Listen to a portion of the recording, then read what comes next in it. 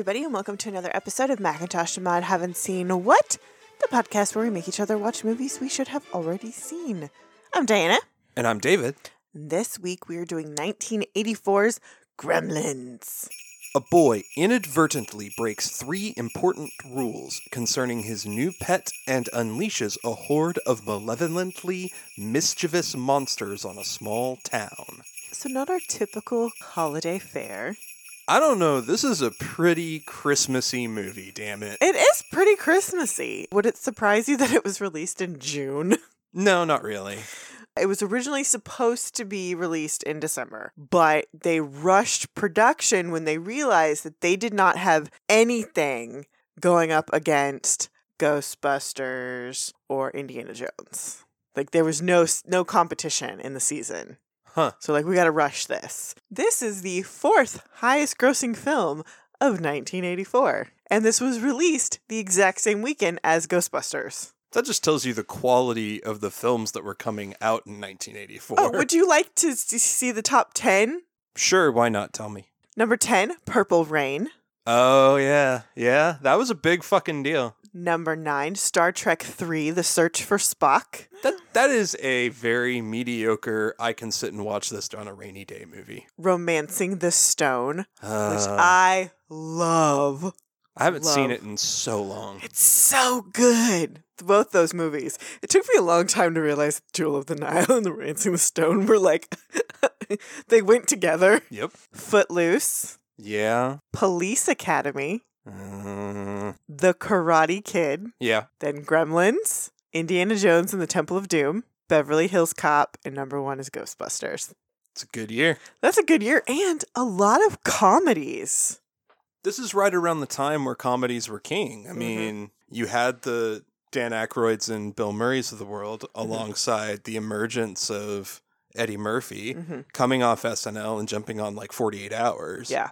Beverly Hills Cop was a next step forward for that. Another interesting thing about this year and this movie is that this movie and Indiana Jones and the Temple of Doom are credited with inspiring the MPAA to create the PG-13 rating, because so many people felt that the movie was too violent for a PG, but not quite violent enough for an R-rated movie. Nothing violent happens per se to anybody that we see. It's implied. Yeah. That it happens to humans. The only real horrible deaths we see are of gremlins. Yeah, which they deserve. How did you not see this movie? Didn't ever really watch any horror style movies. And we were always an action movie type family for the longest time. By the time I got to the age where I was just watching whatever I wanted to watch, one, we had the foreign film thing that we've talked about. Yeah. But honestly, the first thing I came into was more the prestige drama type thing. My first rated R movie was Gladiator. It's kind of sad. Not really. It was an awesome movie at the time, and I still think it holds up as a pretty good movie, all things considered. And the first rated R movie at home, it wasn't the first rated R movie at home. I remember you saying The Matrix. The Matrix was one of the key ones I clued in on. Mostly because I remember my mom just being like, I watched this. This really doesn't deserve an R rating. And it didn't by today's standards. No. But she was like, it's just weird, but you'll really enjoy it. Yeah, and it was a great movie. I remember seeing that film in the theater, just being like, holy shit, this movie just changed movies. How do we feel about the movie? Are we pro? Are we anti? Can I be both? Yes. We've seen way worse films. We have seen worse films. I enjoy the premise and the story of this movie a lot.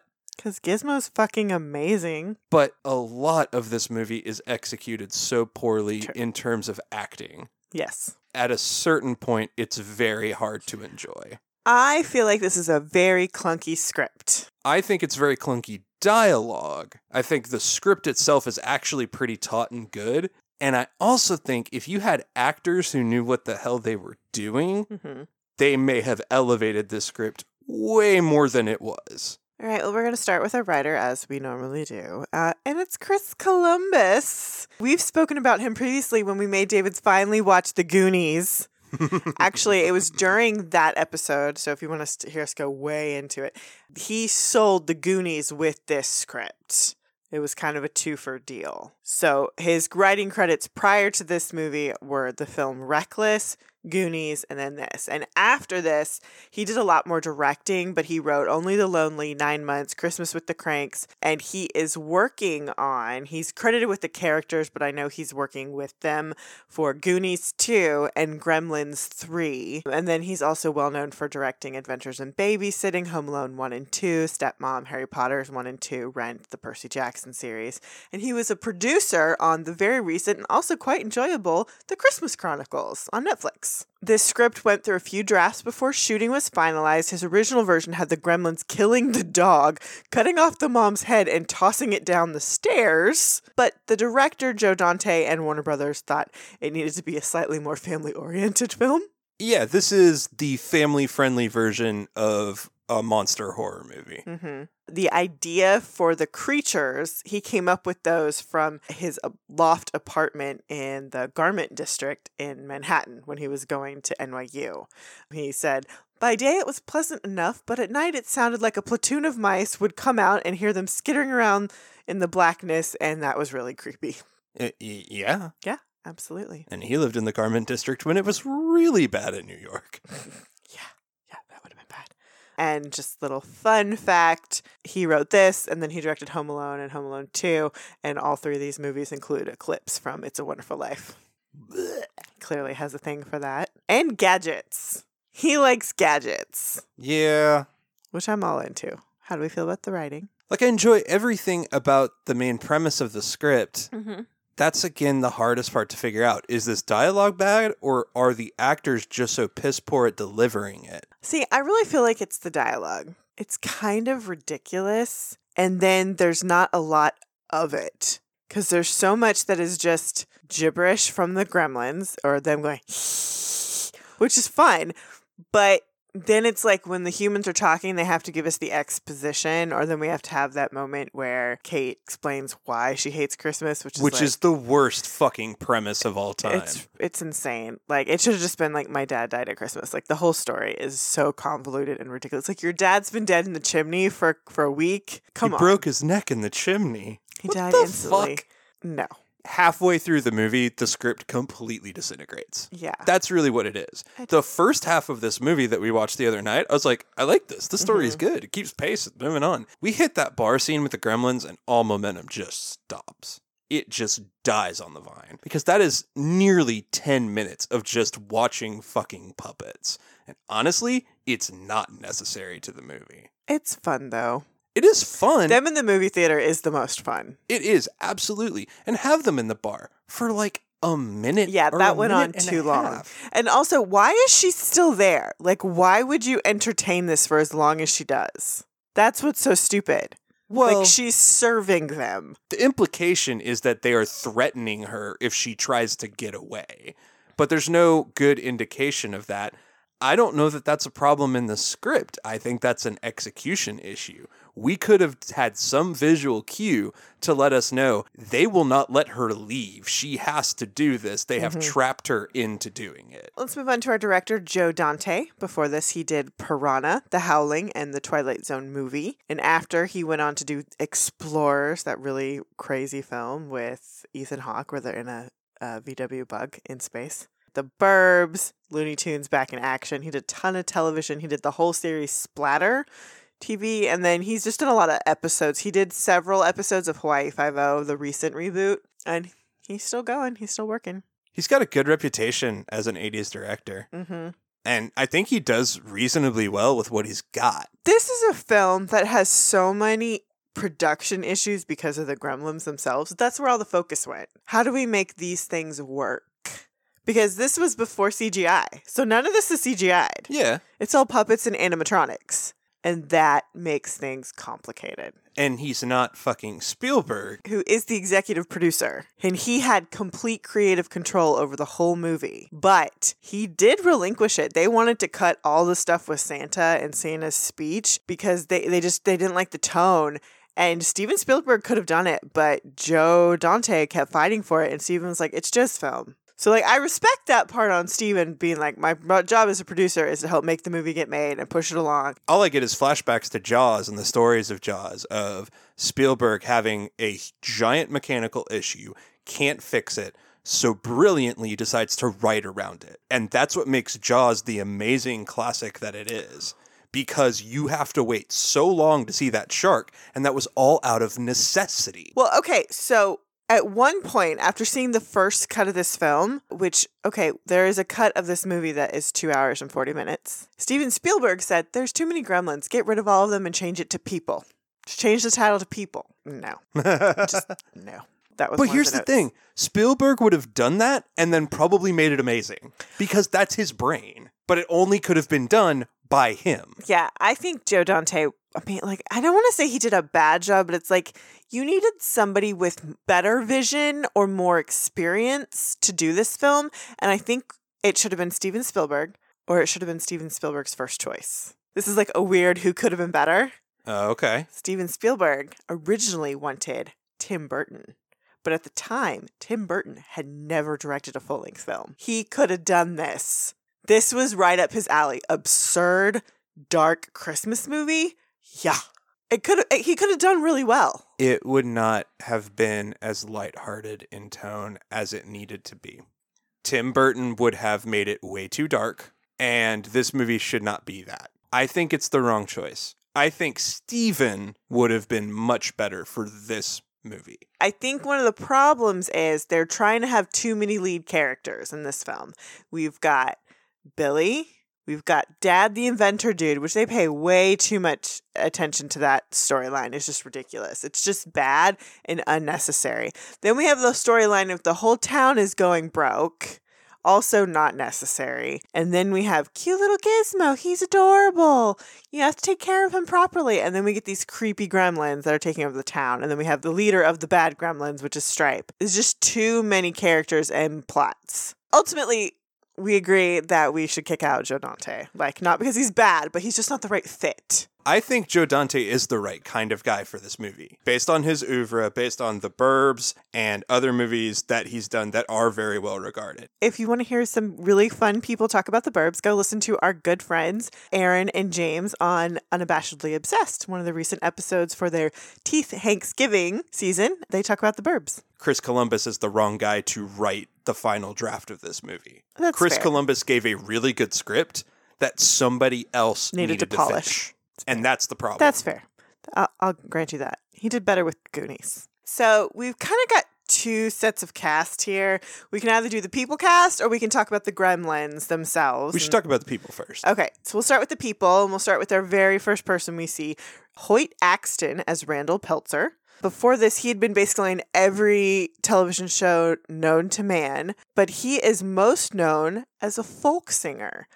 He did Joy to the World, The Pusher, No No Song, Greenback Dollar, Della and the Dealer, and Never Been to Spain. He has like 70 plus credits to his name as being on the soundtracks to things. So then he's just popped up in TV. Though he followed the basic outline of the script, he is said to have improvised nearly all of his lines, which makes sense for all of the demonstrating of the different inventions, because that would be really hard to follow a very direct script. But the way he does deliver it does sound like this is what I've practiced in my head. Except that every other time he feels so disengaged from the rest of the movie. Because you don't care, and it's a whole subplot that's not necessary. Dad buys Creature, gives Creature to kid. Bye, Dad. See you at the end of the film. I don't need any more information about you. The other way you bring him in is that he's there in the house and gets attacked along with Mom. Or he's, he can still be an inventor, but it's like they've got all these gadgets in the house and none of them work properly. And, Until they're needed to get rid of the gremlins. Well, see, I would have loved a subplot that, like, Gizmo, okay, that's what they call him. Like, he's actually really good at fixing things. Like, if that was just a funny little trait about him, is that he just fixes the invention so they work properly. That would have been so fucking fun. Yeah, I know. They missed the opportunity to tie that story thread together because it could have worked. But they just left it by the wayside. We could totally fix this movie.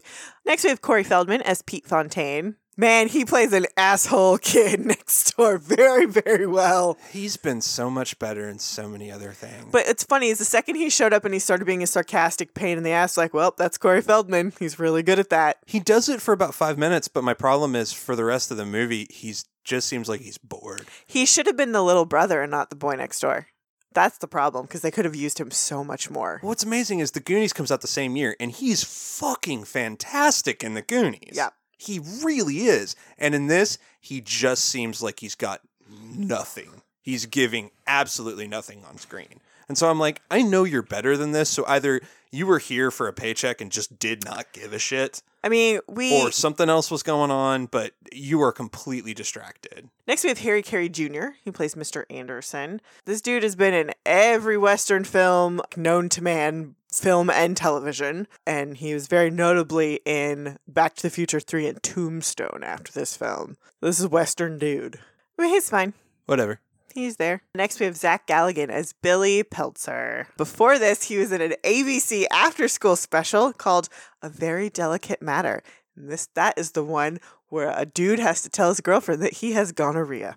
And then he was in a movie called Nothing Lasts Forever. After this movie, he did a bunch of TV films, one called Surviving with Molly Ringwald. He was in Gremlins 2 in 1990. And he's just done a lot of TV since. Fuck this dude, man. Fuck Get this rid dude. of him. He is so terrible. He is seriously one of the worst parts of this movie. Really? You know, the scene that really killed it for me was, so his mom's getting attacked in the house, right? And he's running up the street. Mm-hmm. And he's like half jogging, barely motivated, and then comes in the house and is like, huh? Oh my God, I've got to hit him with a bat. He has no emotion. There is nothing reading on his face. He is so completely out of his league. I'll agree that he's not great in the action sequences, but I like him in everything else. I think he's one of the biggest reasons this movie doesn't succeed.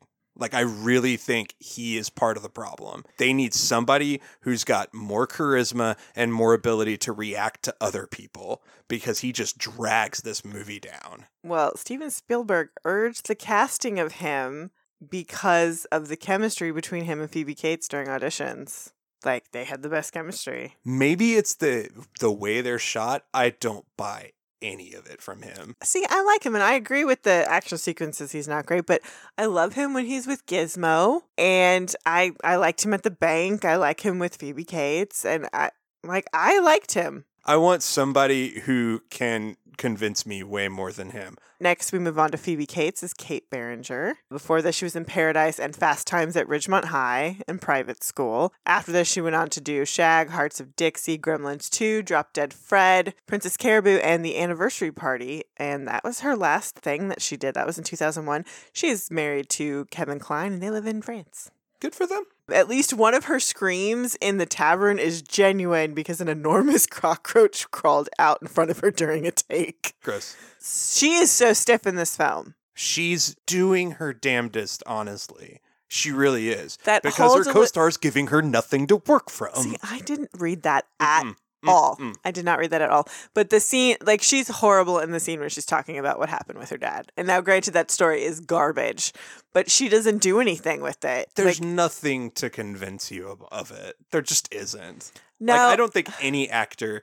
Meryl might be able to pull it off, but nobody else can. The problem is that you have to play the absurdity of that story. It happened so long ago.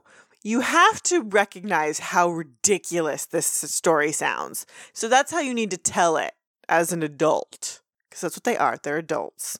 I think she's doing the best job that she can with a really shitty script for her. Mm-hmm.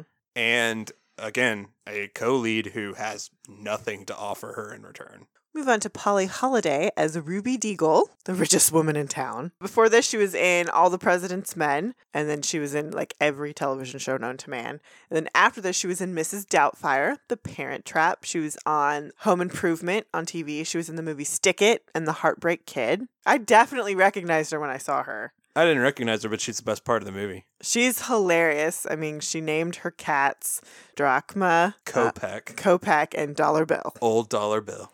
She's just a rich, mean old lady, but she gets killed by her electric stair chair by the Gremlins, which I did really love that. I thought that was pretty funny. Yeah. And then we get Frances Lee McCain as Mrs. Peltzer, Billy's mom. Before this, she was in, again, all of the television, and she was in Footloose.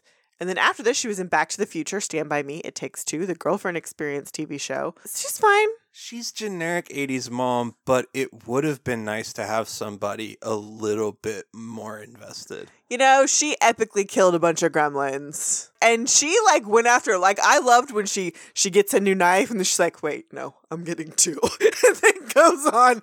I was like, that's right, you need two knives. Except that everything reads as, I am now doing what I was told to do in this set piece, and I'm going to go to this next spot. I wanted more acting. So now we get into, like, our R puns. This one isn't really an R pun, but I don't care to go through all of his credits. Judge Reinhold as Gerald Hopkins. Hello, Judge Reinhold. Hello, how are you? Also, one of the better parts of the movie, even though he's only in it for a few minutes. Yeah, and this is after he had already done Fast Times with Phoebe Cates. I really love him being the asshole douchebag. That's a really good lane for him.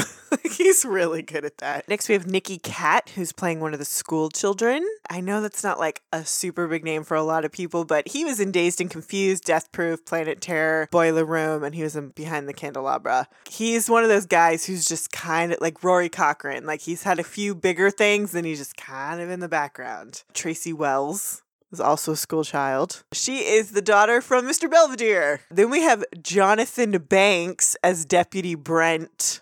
That's Jonathan Banks? Uh-huh. Holy shit. Mike Ehrmantraut himself. Okay.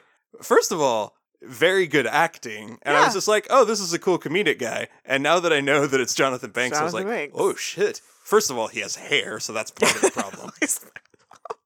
Yeah. But he's not being Mr. Gruff Mobster guy. He's like goofy, drunk deputy. Yeah, that's great. And then in the car, Sheriff, we really need to go. I think we should go now.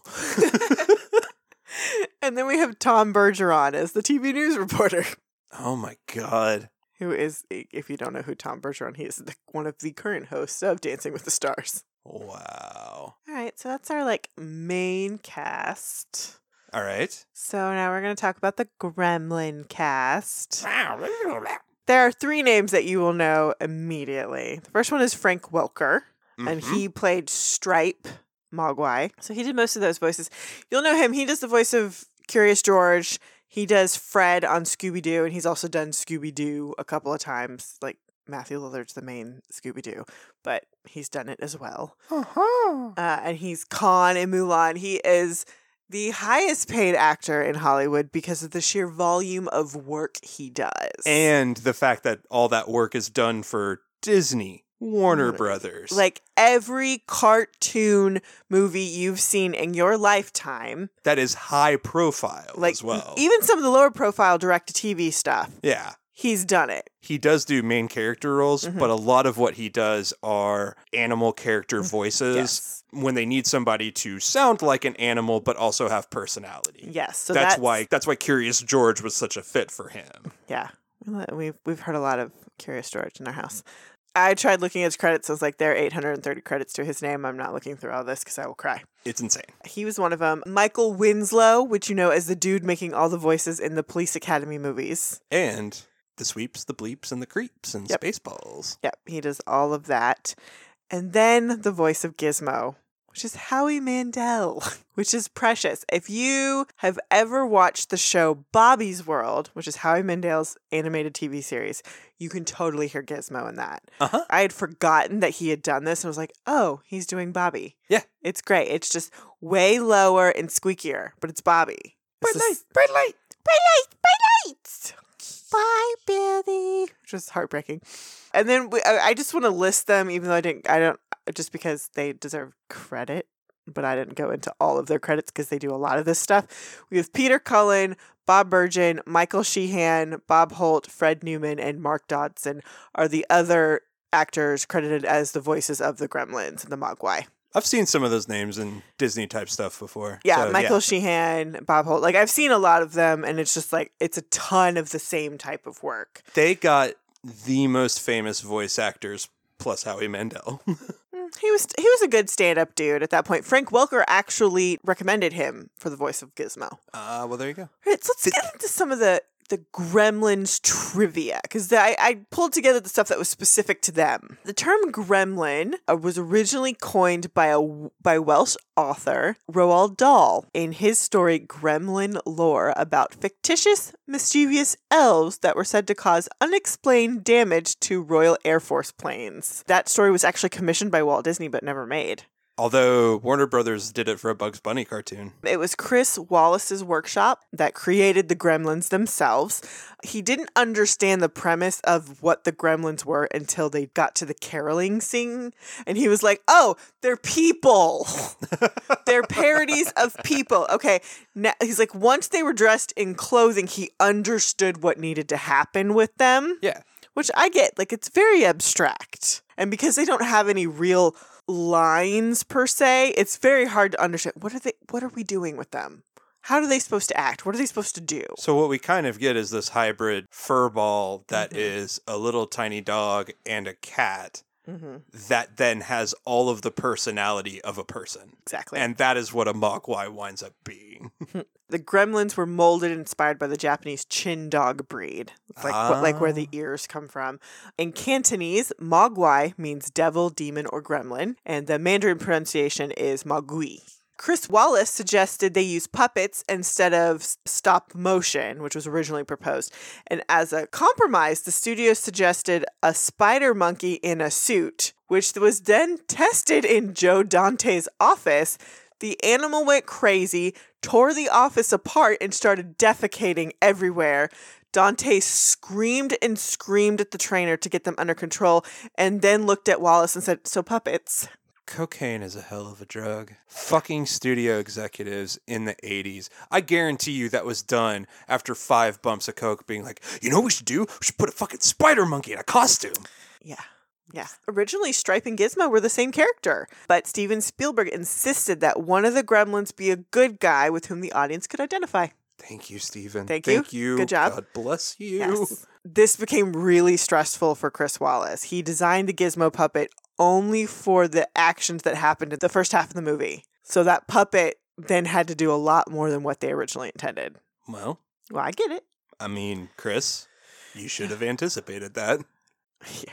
Again, Steven should have just made this fucking movie because he would have had this figured out from the beginning. Little to no actual dialogue for the Gremlins and Mogwai exists in the script, in addition to several instances of on-set rewrites and changing or adding to the script. The voiceovers were mostly ad-libs and repeating snippets of things that they had just performed. Howie Mandel actually ended up recording Gizmo's lines phonetically for foreign dubs of the movie, just so that it could continue to be successful with the worldwide audiences. Good Lord. Yeah, that's insane. Zach Galligan recounted in an interview that there was no CGI, so all of the Gremlins were animatronics, and they each cost between $30,000 and $40,000. So every day when they left the set, the security would check everyone's trunks to make sure they weren't taking anything with them. What was the budget for this movie?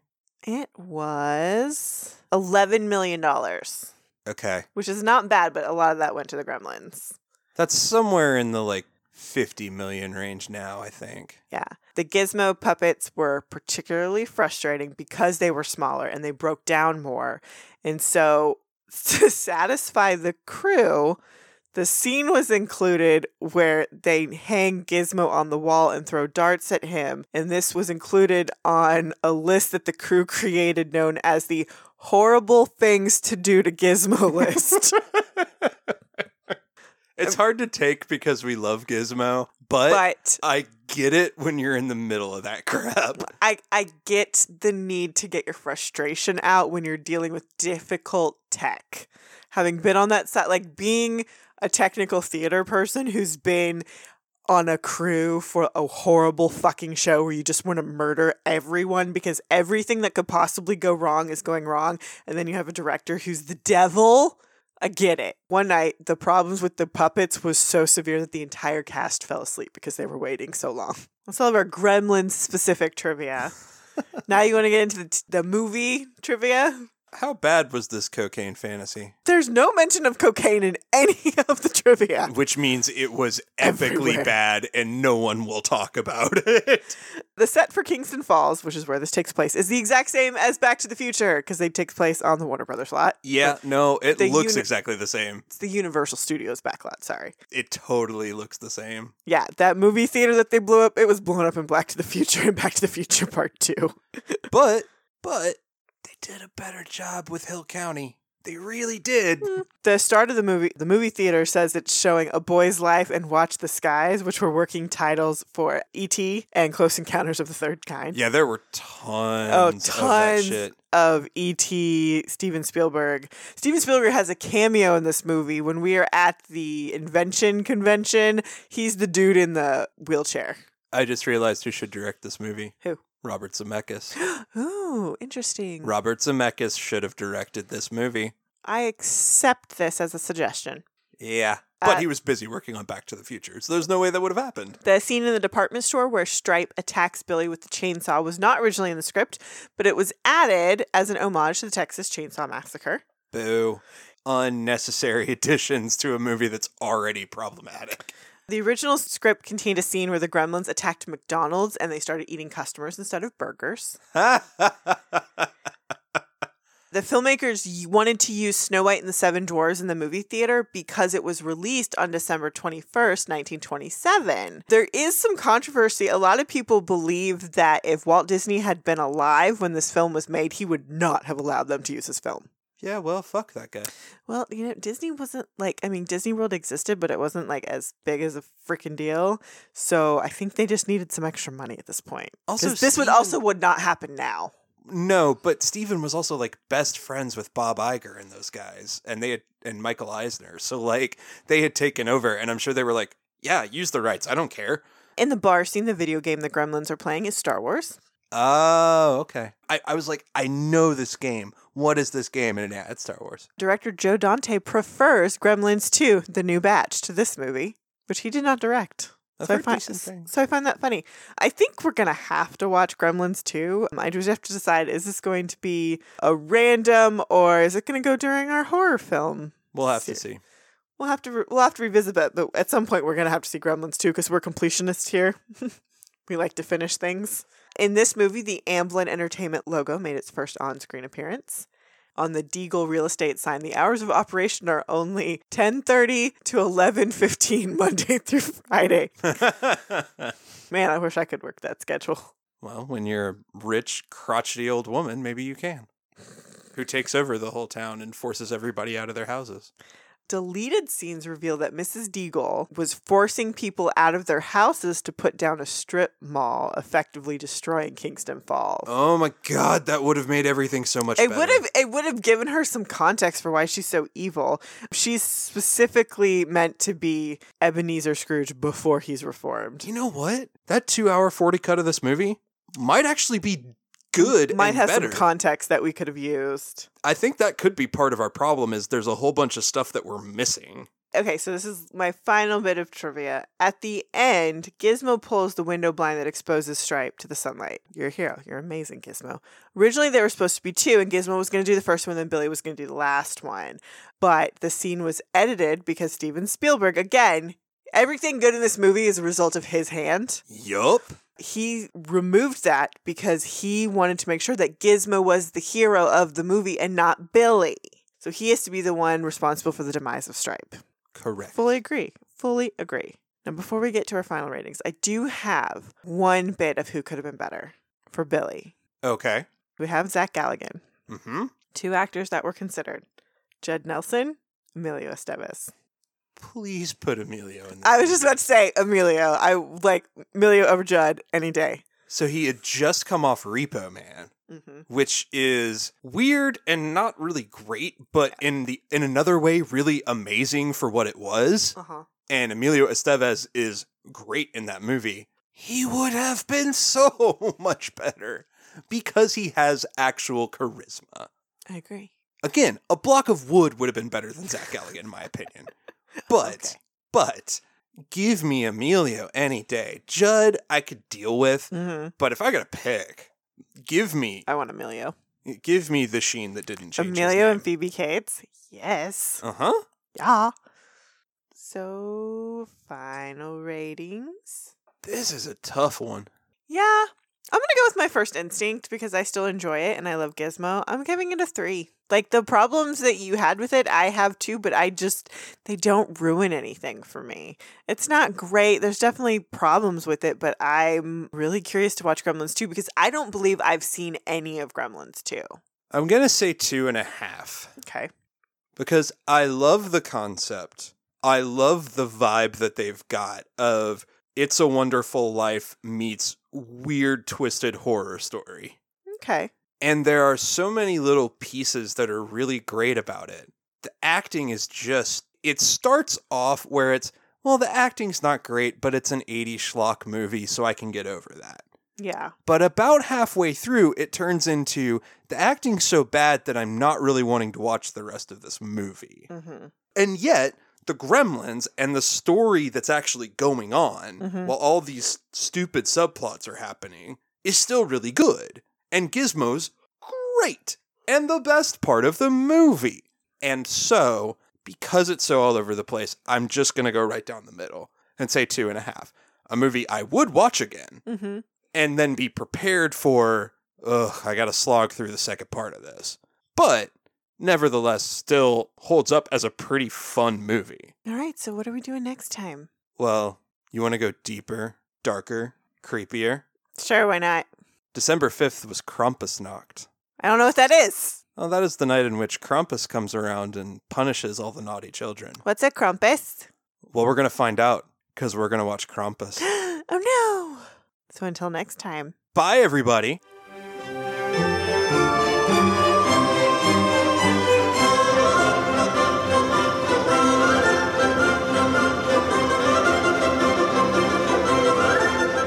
Thanks for listening. Be sure to review and rate us on iTunes, Stitcher, or wherever you listen to your podcast. For questions, comments, and recommendations, you can email us at macintoshandmod@gmail.com or find us on Twitter, Instagram, and Facebook.